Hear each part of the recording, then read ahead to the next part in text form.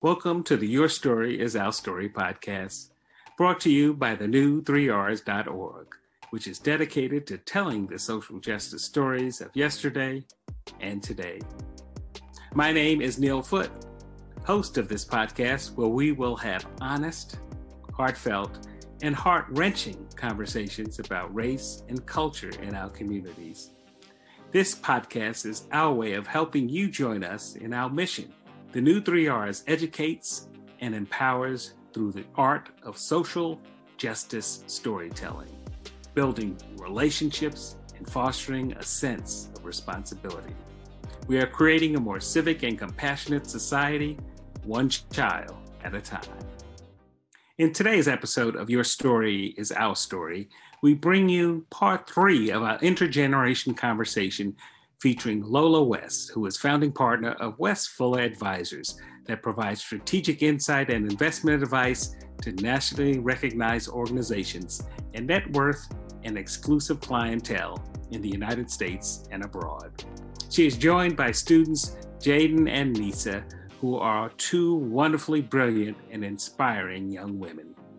During today's conversation, Lola, Jaden, and Nisa discuss Black Lives Matter and the state of race and culture in America. We wrap up this episode with our very own Danny Gore, who will offer this week's Black History class. Where do we go from here? It's a fascinating time in which we live. I'm thrilled that I know that there are Jadens and Nisas out there doing their thing. I'm thrilled to know that there have been Lola's fighting the good fight for all these years, and that I'm part of this generation that really wants to drive change. And I'll start with you, Nisa, and then I'll go to you, Jaden. I mean, with all that's been going on, the George Floyd and Breonna Taylor have become household names. Certainly Black Lives Matter, from what we've seen the past year, and the contrast of what you just pointed out, Nisa, about what we've seen happen at the Capitol, are all top of mind. You talk about advocacy and fighting for this. As you go into this new year, what are some of the things that are top of mind that are important for you and to accomplish this year? And how emboldened do you feel about moving forward with so many of the ideas that you have? Just for me, I think just learning how to balance these two. Like I've always been saying, I feel like there's so much ownership that is placed on Black people to be the one to make the change. And it's not a one way, it's not a one-sided thing. It's a two-way street. You can't have Black people fighting against white people saying, okay, you're racist, you can't say this, this is prejudice, you're being colorist or saying all these things. And then there's white people like, okay. And they're not making a change. There's not anything going on. It has to be work. You have to work with Black people in order to make this happen. And if there isn't working with, if you're not working with Black people, it's just not going to happen. And I think for me, I need to understand, and just going forward, I will be there when I need to fight for something. I will be there to call people in and to re-educate and to reform. But if there's nothing going on and there's no change, and I'm not seeing any different perspectives or anything like that, I'm gonna have to stop fighting because that's mentally exhausting for me. And the burden shouldn't be just on me to make a change. Yeah, I completely agree with Nisa. It's so important to learn for yourself and for other people. So that's pretty much what I want to do this year. I find that I do most of my learning through books. And so I have a ton of books. I have like a list of books to read about Black history and kind of all sections of life. There's this book called The Color of Law that's, about like gerrymandering and housing situations with Black people. And then, of course, everything that I learn, I want to take it with me where I go. I think it's important to make my, classmates aware of what I've learned, because of course, not everyone is going to have the same mission. So whenever it comes up, I would love to be able to know what I'm talking about. And I don't want to say educate people, because like Nisa was saying, it's not my job as a Black person to educate people, but I think to give them some information that could be useful to them in some way. And this is going into the future, but I really want to be a doctor. And so something that I focus on, well, more specifically, like a surgeon or something like that. So something that I learn a lot about is health disparities among Black people in the medical field. You know, for example, like Serena Williams, she basically had to save her own life when she had a baby. She had a blood clot that was about to kill her, and she went and she told the doctors that something was wrong, and they ignored her completely. And so she had to like massage her blood clot back down her leg to keep it from killing her. And Black women are like 2 or 3 times more likely to die during childbirth than, you know, white people. And I think that it's important to understand why those things happen. And it goes back to the history of, you know, Black people, Black women being experimented on back during slavery and all of those things. So I want to educate myself about that and take that with me when I hopefully, you know, go to college and go through med school and everything like that, and try to make change wherever I go. So Neil, I would like to address what Nisa and Jaden said. When you said that when you get tired, you're going to stop, it's exhausting, I'd like you to think about that. I've just said to you that what you said happened to me 50 years ago. You can't just decide that you're not going to do it anymore, because then you're going to live in the same situation that doesn't work. So unfortunately, some of us do stop, and that's why we are where we are. And then it's more for others to do that keep on. So my request is for you and Jaden to keep going, because you're the leaders. If you're not there, they're not going to have anyone to follow. We're tired as Black people. Then the 4 girls getting killed in the 16th Street Baptist Church. Then, you know, the 3 people that got killed. Now, we had a Black president, wonderful, but we paying for that Black boy for real. It's so angered America. This 75 million is like, well, we will tear this girl down. That's how crazy the racists are. So I'm sorry, but y'all don't get a chance to stop. Because self-care for people who do the work is extraordinarily important. And I cannot impress that upon you enough. You have to disconnect sometimes. If you don't do self-care, you will pay for it. I developed high blood pressure at Merrill Lynch. And I'll give you an example. I was there for 2 years, and a Black woman at a major foundation got the brand new CFO to take a meeting with me. They had a $410 million endowment, okay? I went to my boss, who was Black, and I said to him, I need, you know, one of the teams to go with me. Well, he called one of the teams in, which was 4 white men, and they said, oh no, that foundation's not leaving. And I said to myself, ain't that nothing? If they had gotten the appointment, they'd have gone. But they made up in their minds that because I was Black, I wasn't going to get anything.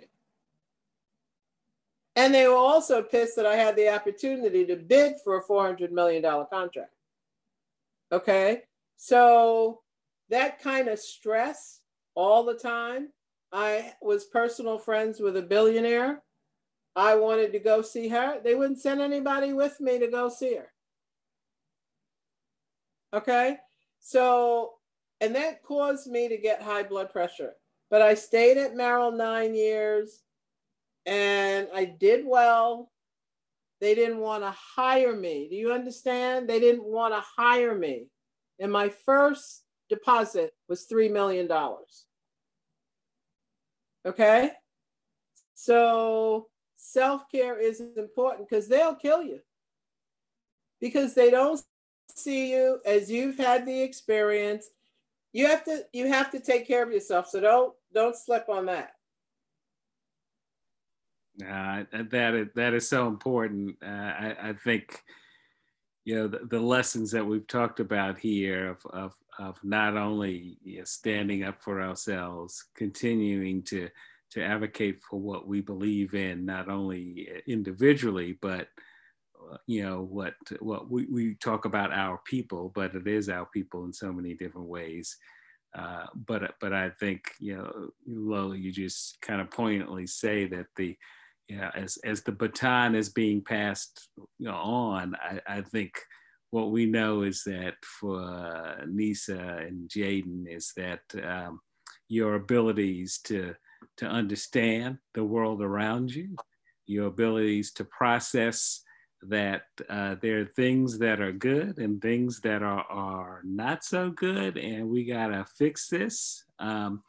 You're also your ability to know when to find those battles and fight them on behalf of yourselves, and also knowing that you do have a community and a family around you and a legacy to support everything that you've done in pushing, you know, these ideas forward. I think that that's a powerful feeling to have, and hopefully in our conversation today, you've picked up some of those themes that for what Lola has accomplished and will continue to accomplish are pretty amazing, and we've just kind of scratched the surface with some of those issues. I'll pause there for a moment, and Jaden and Nisa, and any reaction to some of the advice that Lola has offered you all? Jaden? Yeah, I guess I'll start by just saying it also really shocks me that we're experiencing the same thing that you did back during the civil rights movement. And it just shows how extremely slow change is, but it also shows, you know, it kind of feels like things didn't really change, and we're not, you know, segregation isn't an openly accepted idea anymore, but there's still so much segregation in the entire country. And so it just kind of reminds me how, you know, things don't really disappear. They kind of just turn into like from one thing to another, and it kind of just becomes more undercover.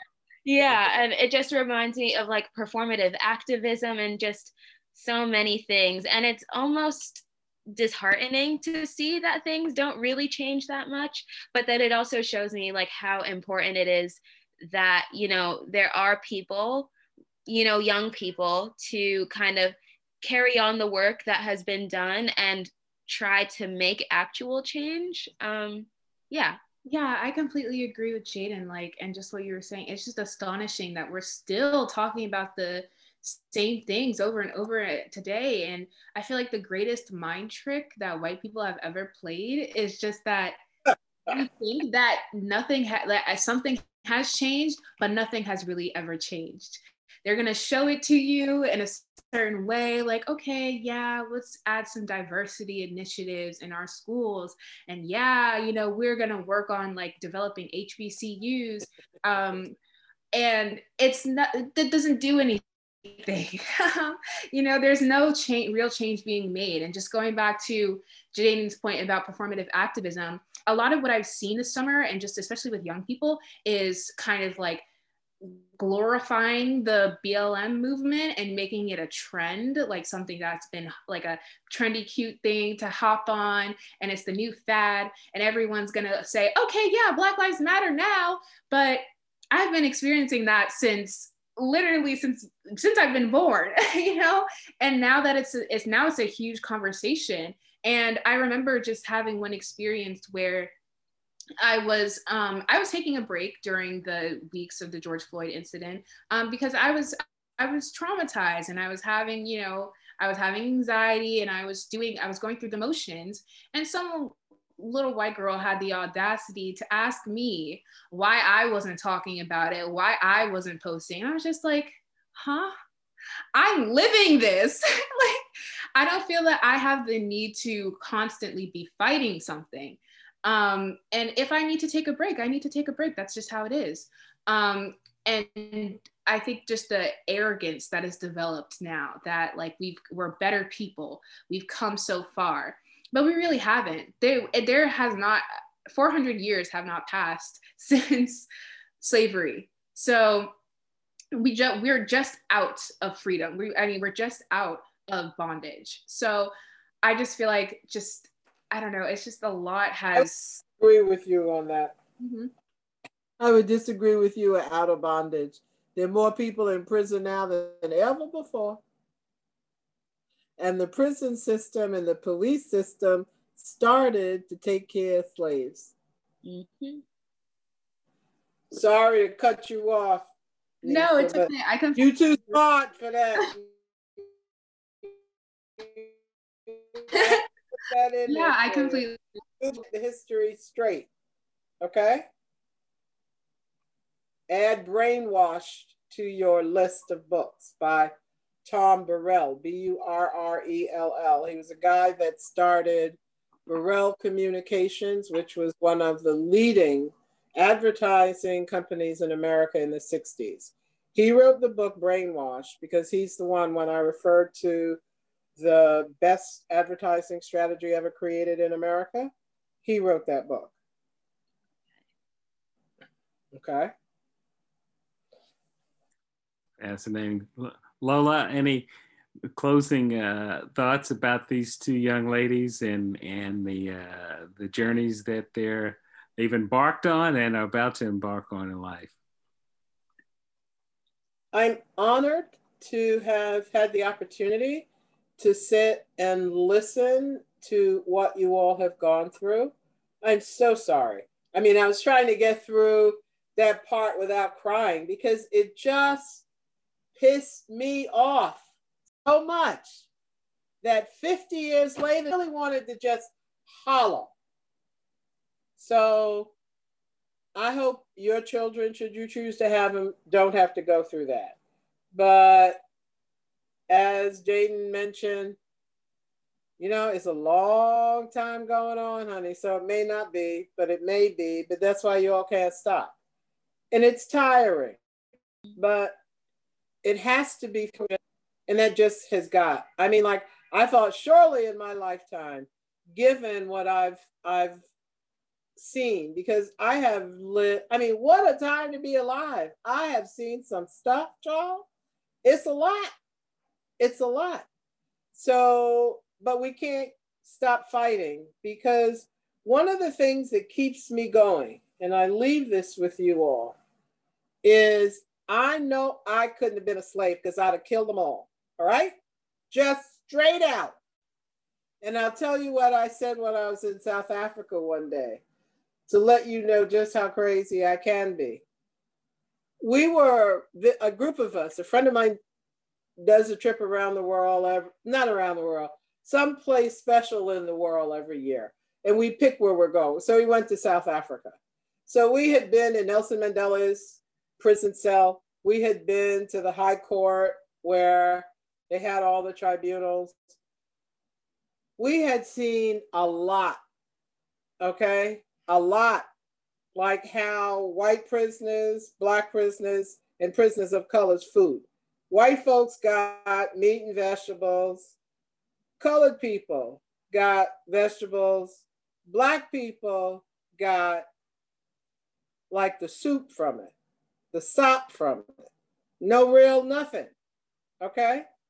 So these were 2 days we were in South Africa, and we went to a house in Cape Town, because Cape Town is at the Cape, at the end of South Africa. And they've built houses into mountains, but no Black people live in those houses, and no Black people go in the water. So we're up in this fabulous house, and this white woman who is a pediatric cardiologist, started telling me what she's been doing to help Black children. I don't know whether or not she wanted me to be happy. I don't know whether she thought I'd be thankful.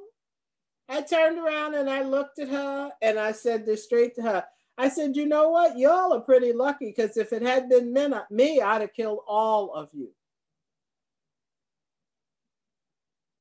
And the person who invited me, if he tells the story, because it's hysterical.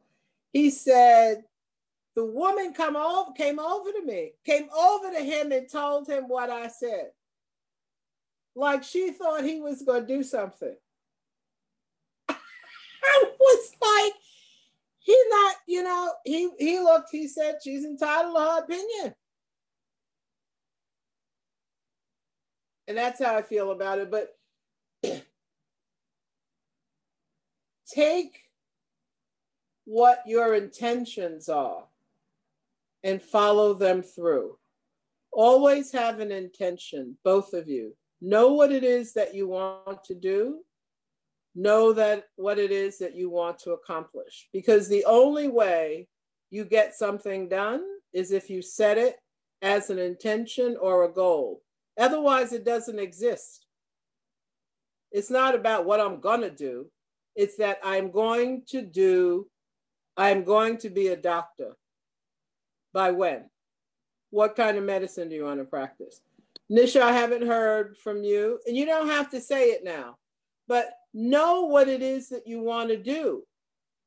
And then you'll accomplish it. I just wanted to thank you for all of your advice and your wisdom that you've imparted and the stories that you've shared. I really enjoyed this conversation and I learned so much. So I just wanted to say, yes. You're welcome. And I was just gonna say thank you as well. This is something I'm gonna remember forever.